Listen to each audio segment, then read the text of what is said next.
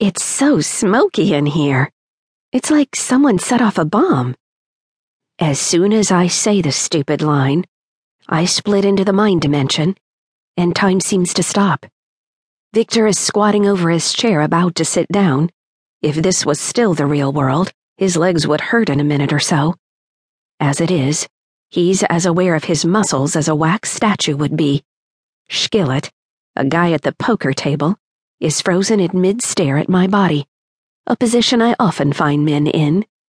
The other players are similarly stuck at what they were doing when I split. The strangest thing in the room is probably the thick cigar smoke that's no longer moving.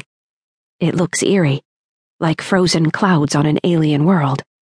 I don't smell the smoke now, which is a relief. I also don't hear anything other than the sound of my high heels clicking on the floor as I walk around the room.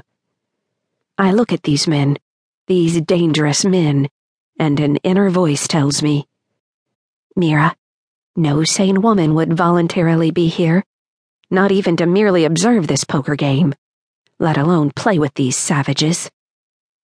It's funny how this inner voice usually sounds like my mom. You're dead, Mom, I mentally reply to the inner voice. And I'm here to find the fucker who killed you. Can't we have an imaginary conversation without all this nagging? The inner voice sneers, but that's me. Mom was too nice to sneer. The mind dimension makes it safe for me to walk around the room and peek at my opponent's cards without them being the wiser. When I'm in the mind dimension, everything stops in a single moment. No matter what I do here in this alternate world, when I get back to my real body, the body that's still sitting at the table, I'll still be in the same situation as I was before I split.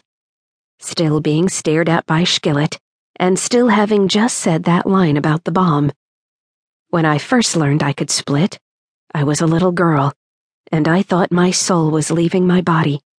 But that was back when I believed in such things as souls, and God, and goodness, words that are meaningless to me now.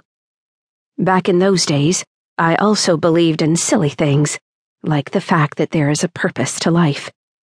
I don't any longer, not since that day. Since that day, I haven't believed in anything but myself, and sometimes, a lot of times, not even that. That little girl who believed in souls would certainly think I'm a stranger if she met me today. And maybe she would think I'm a monster. Of course, that day did not just dispel my childish illusions. It also taught me more practical things, such as how impotent I am while in the mind dimension, how truly powerless. No matter how much I want to, I can't change anything in the real world.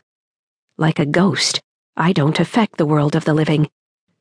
Maybe that's what I became that day, a ghost of my former self. That day. Why does thinking about it always hurt the same way, no matter how much time passes? Why is it so vivid in my mind at a moment's notice? For that matter, why does trying not to think about something bring that very thing into focus? My mind flashes to that day as though I'm reading other people, but it's as if I'm replaying my memories instead of someone else's. I see myself walking home from school, my backpack heavy on my shoulders. I relive the excitement of seeing my dad's car in the driveway when I get home.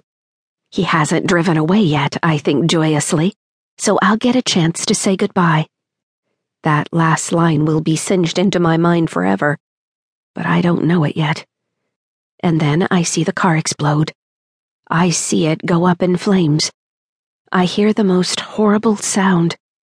Then, silence. I open my eyes. The fire is standing still. The explosion had scared me so much that I automatically split into the mind dimension, as sometimes happens under extreme stress. Now, in the mind dimension, I'm standing next to my other, frozen in time self. She looks as terrified as I feel. I know that if I touch the exposed flesh on her, my body,